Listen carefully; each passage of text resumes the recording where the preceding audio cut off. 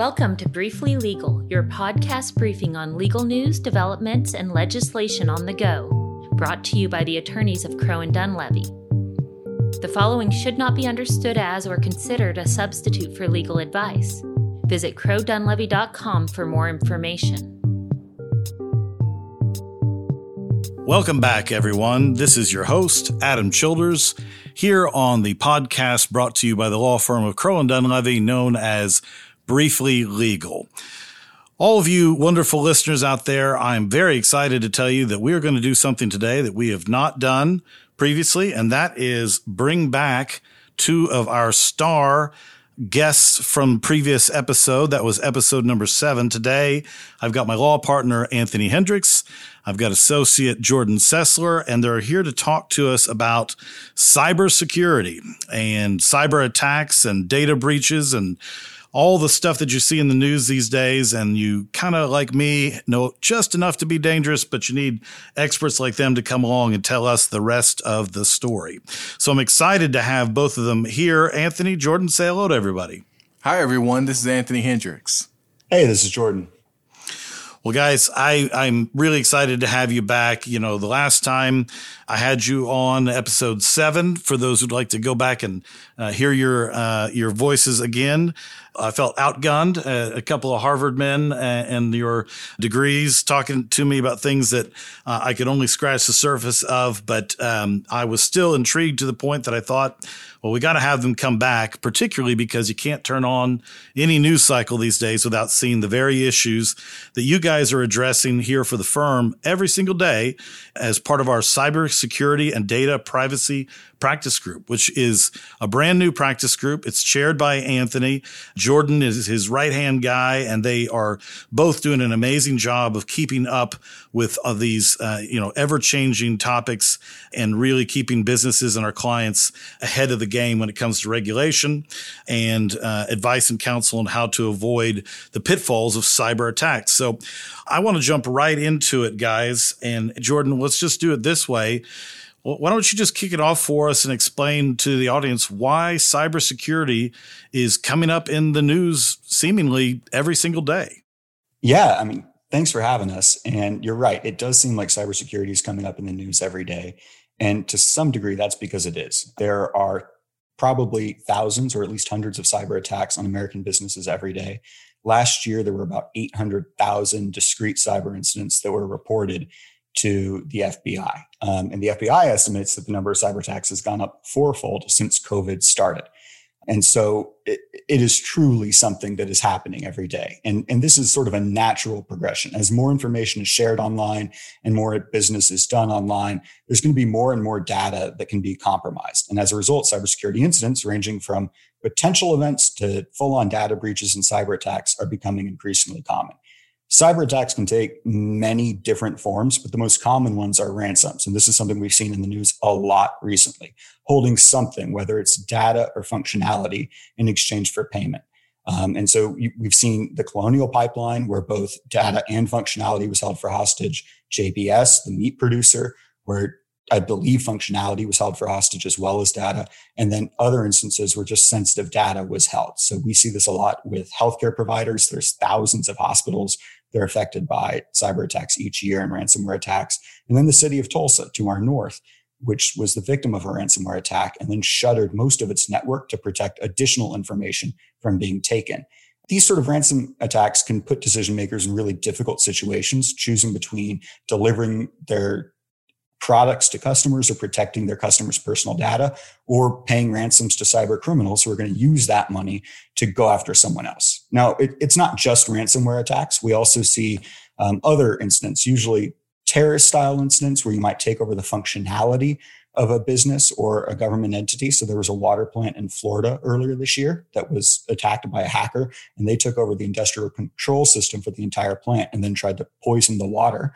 And then there's also standard data theft, which is something that I think many of us are familiar from previous years. So that's where someone gets into a system and takes data, often without holding it for ransom or without you knowing about the attack, to then use that data for fraud or identity theft at a later date. So in recent years, we've seen Target, Equifax, Capital One have high profile data breaches. And of course, SolarWinds, a government contractor, was hacked late last year, and something that really affected multiple government agencies and hundreds of businesses.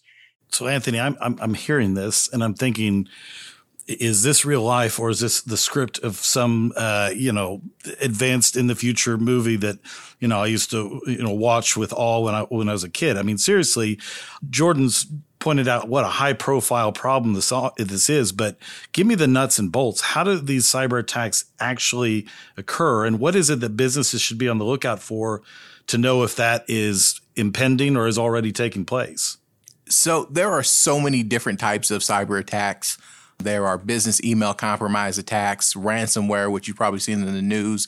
There's denial of services attacks, and they all work in different ways, but they all have one thing in common. It's where an attacker is able to take advantage of a vulnerability. And so there can be all types of vulnerabilities. There can be technical ones, like where a company fails to patch a security issue. There can also be policy vulnerabilities, where you don't have a policy in place. For example, a policy to remove former employees' access to your system when they leave. And so now you have a ghost account that can keep your system being vulnerable. There's also human vulnerabilities. This is where an employee may open up an email or click on a link that they shouldn't click on. And so cyber attacks occur when attackers are able to access and take advantage of a vulnerability. So businesses, and especially employees, because employees are the first line of defense, they should really trust their spidey sense. So when something is going on that shouldn't be going on. So your system's running a little bit too slow, your email isn't working. If you are looking at your network logs, you're missing logs for a certain date. You keep getting strange emails. And so if any of these types of things are occurring, or just something out of the ordinary, that's when you should stop and you should report it, because it's a lot easier to deal with an issue where someone looks at it and they say, oh, no, it wasn't an issue, or, oh, it's just something that's happening to your computer, than for you to sit there and be quiet and then your whole company is exposed.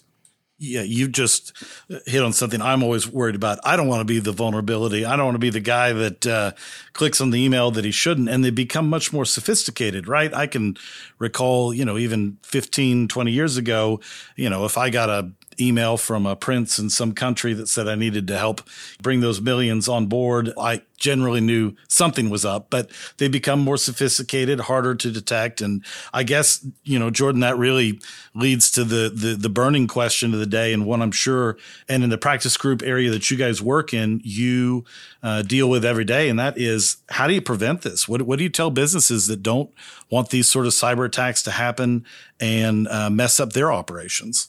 So maybe the first point to make is that you can't always prevent cyber attacks. Just as you talked about, the mechanisms being used have evolved over time. Cyber criminals spend their entire lives trying to figure out how to exploit each and every vulnerability. So no matter what you're doing, there's always going to be some susceptibility to a cyber attack. But that doesn't mean you can't close as many vulnerabilities as you possibly can and then reduce the possibility of an attack and mitigate its fallout. And that, quite frankly, is very important, because the costs endemic to cyber attacks can really be crippling. I think IBM estimated last year that the average direct cost to a company of an independent cyber attack was about $8 million.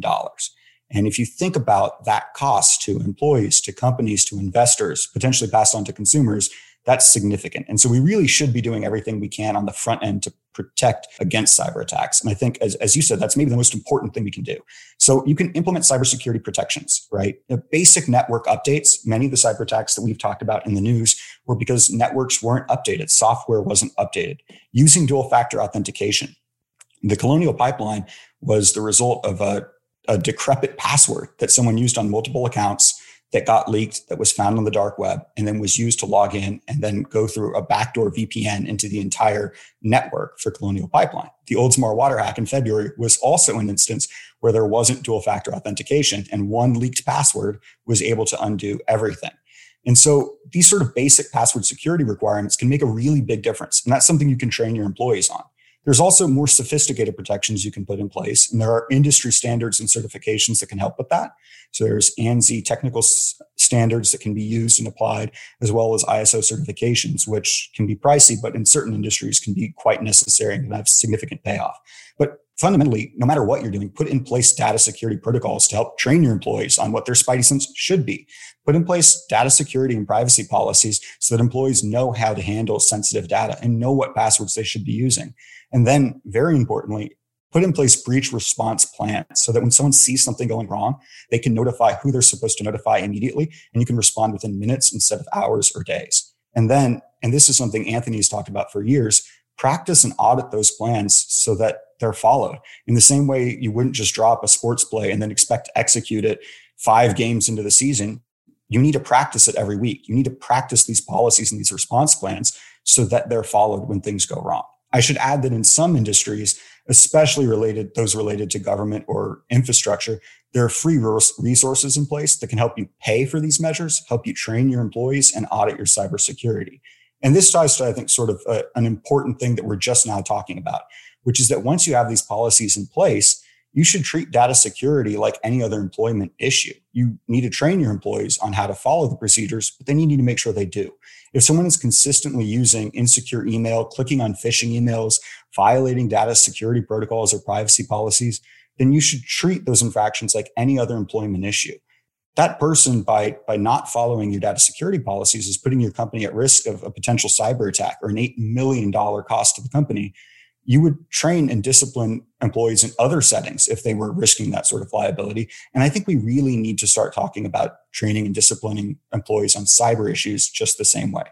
A final note is that we should all be trying to prevent bad things from happening, but preparing for the eventuality that they do. And so I would always recommend to a client to buy cyber insurance to help mitigate the costs in the back end, and also make sure you have in-house or preferably external counsel in place to help on the fly if something goes wrong, to make sure that you're doing everything you need to do in the timeline that you need to do it.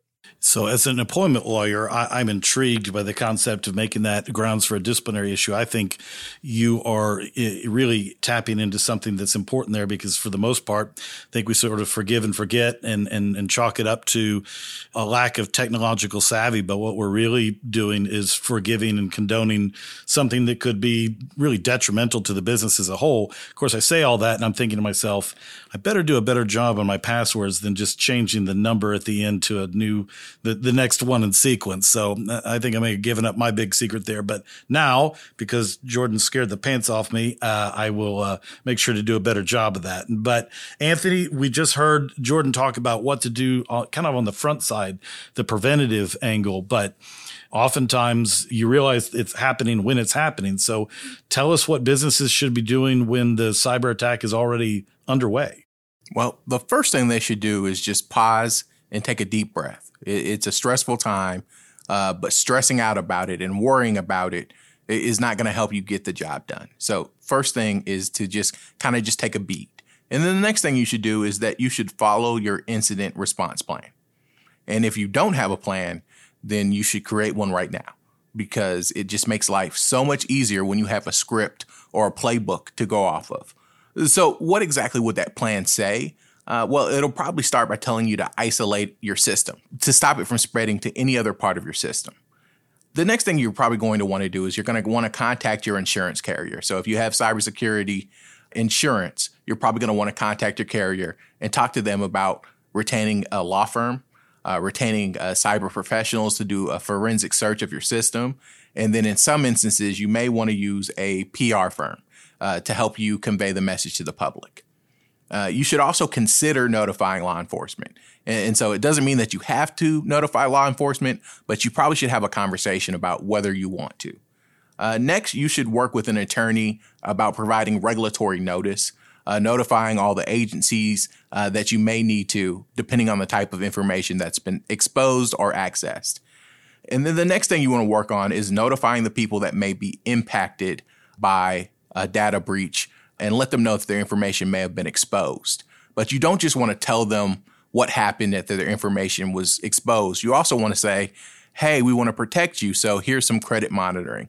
Here's a phone number that you can call, and somebody can walk you through what happened and walk you through some steps of the next steps for you to be taking to protect yourself. Yeah, I'm sure messaging is huge on that front, because when people who aren't as technologically savvy as the two of you hear things like cyber attack and ransomware and those sorts of things, they begin to worry, well, I have a place to come to work. And your point is well taken. You got to look out for the company, but also for them and any impact it may have on them or their personal health information or financial information. There's a lot that goes into it. Now, I should point out, I feel like I'm talking to some future tellers here, Nostradamus or two, because you both have been relatively vocal on the topic of cyber attacks and security and data breaches in recent months, even speaking and writing about potential approaches for reforming federal law even before the Colonial Pipeline attack that we were talking about earlier. I know that after the Colonial Pipeline attack, you published an op-ed calling for regulatory reform just a week before that exact reform was announced. Why do you feel like it's important to take the lead on this topic? So, Jordan, I'll start. This is a topic that we should all be paying attention to because critical infrastructures affect all of us, whether it's filling up your tank with gas, turning on your lights, or even taking your kids to school. We interact with these critical infrastructures all the time. And we are better off when all businesses, but especially critical infrastructures, are well prepared to handle these types of incidences. And so that's why we want to put a focus on that. And that's why we feel like we have a duty to not just help our clients, but to help all of society by talking about critical infrastructures and how it impacts all of us. Jordan, what are your thoughts on that and taking the lead when it comes to these types of issues? Yeah, I think that until recently, as you almost talked about, Adam, it's sometimes hard to take cybersecurity issues seriously because they feel so removed from the physical reality in which we live. Anthony talked about flipping the light on in the morning or taking your kids to school, and that feels different. It's tangible. It's sometimes different than some of the cybersecurity issues that we deal with. And I think as a result, the government often has not treated cybersecurity with the same urgency as other policy issues. One consequence of that is that there just often isn't concrete legal guidance as to what critical infrastructure operators or businesses should and should not be doing in the cybersecurity realm. And I think that's really one of the reasons why Anthony and I have spoken out about some places in the law where guidance was particularly lacking. We think it deprives companies in a lot of situations of regulatory certainty as to how they should be guarding against cyber attacks. And what we don't want is for a client to do everything right, but still be held liable for a cyber attack that would have occurred even if regulations existed and even if they'd been followed. As we talked about, sometimes bad things happen. You have a bunch of foreign cyber criminals spending all of their time trying to make those bad things happen. And putting sort of unlimited, if you will, res ipsa loquitur style liability onto businesses in these situations is sometimes unfair and really threatens to pass the cost of cybercrime onto investors and customers. And that can happen in a dual sense, right? You're not just passing it on to them on the back end, but you're passing it on to them on the front end through increased gas prices after the Colonial Pipeline hack, or potentially increased meat prices after the JBS hack. And that's difficult on consumers and average Americans. People in Tulsa were unable to get their driver's license or marriage licenses in the days after the ransomware attack on Tulsa. That's an indirect cost that we're not measuring that's being passed on. And if we're then assessing liability to companies on the back end, that can really almost double price into consequence. But in addition to sort of not putting companies in difficult situations, complying with the minimum standard of care will also prevent some cyber attacks. And I think that's what can keep the lights on and make it easy for us to take our kids to school, especially for smaller mid-sized companies who simply don't pay much attention to cybersecurity and have employees who probably pay even less attention to the issue. Anthony, closing thoughts on that? Sure. I think it's important to just think of cybersecurity issues as any other type of legal problem where there's big solutions and small solutions. And so we talked a lot about these big solutions with regulations, but I have a small solution that I just wanted to talk about.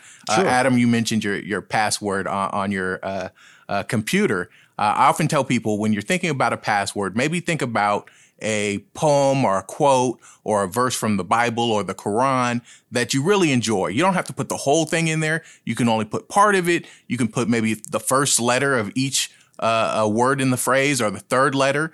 And that gives you a password that's a little bit more complicated, but you'll be able to remember it because it's something meaningful for you. And so that's a small solution. Password hygiene that can go a long way. As Jordan pointed out, password policy issues can often be the reason for a lot of these big data breaches. I feel like I'm being judged for my password, which for the record is not password 1234, but might have been in my early days. But I've become more sophisticated. And Anthony, I think you're exactly right. And I'm going to do a better job of it. And I hope so do our listeners. And I hope that they take everything that the two of you have said to heart, because this is not a problem that's going away anytime soon. If anything, it's going to get worse before it gets better. And we absolutely need experts like the two of you in this field to make sure the business community doesn't get caught off guard. So, we're about finished up here. And last time the two of you were here, you were nice enough to play that favorite game of mine, Get to Know That Crow. I really just want to follow up on one aspect of what we did last time. And Anthony, you have your own podcast called Nothing About You Says Computer Technology.